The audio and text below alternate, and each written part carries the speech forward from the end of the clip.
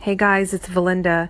So today in my live classes, I taught 2 live classes. We talked a lot about what's going on in the country and in the world right now, and really the collective consciousness, being pulled up.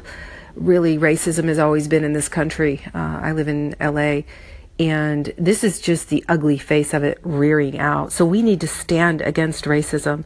So yes, this is a yogi way of seeing things, to really stand up and to be strong and to keep our aura very strong, to keep our nervous system so strong so we can handle anything that comes our way, because everything we say, everything we do creates a ripple effect in the world. So be the light, be the lighthouse, be that strength, be the person who stands up against racism, because I stand against racism, and I will create community, and I will send out into my ripple effect love and consciousness and standing up for human rights. And I hope you will too. Satnam, that means truth is my name.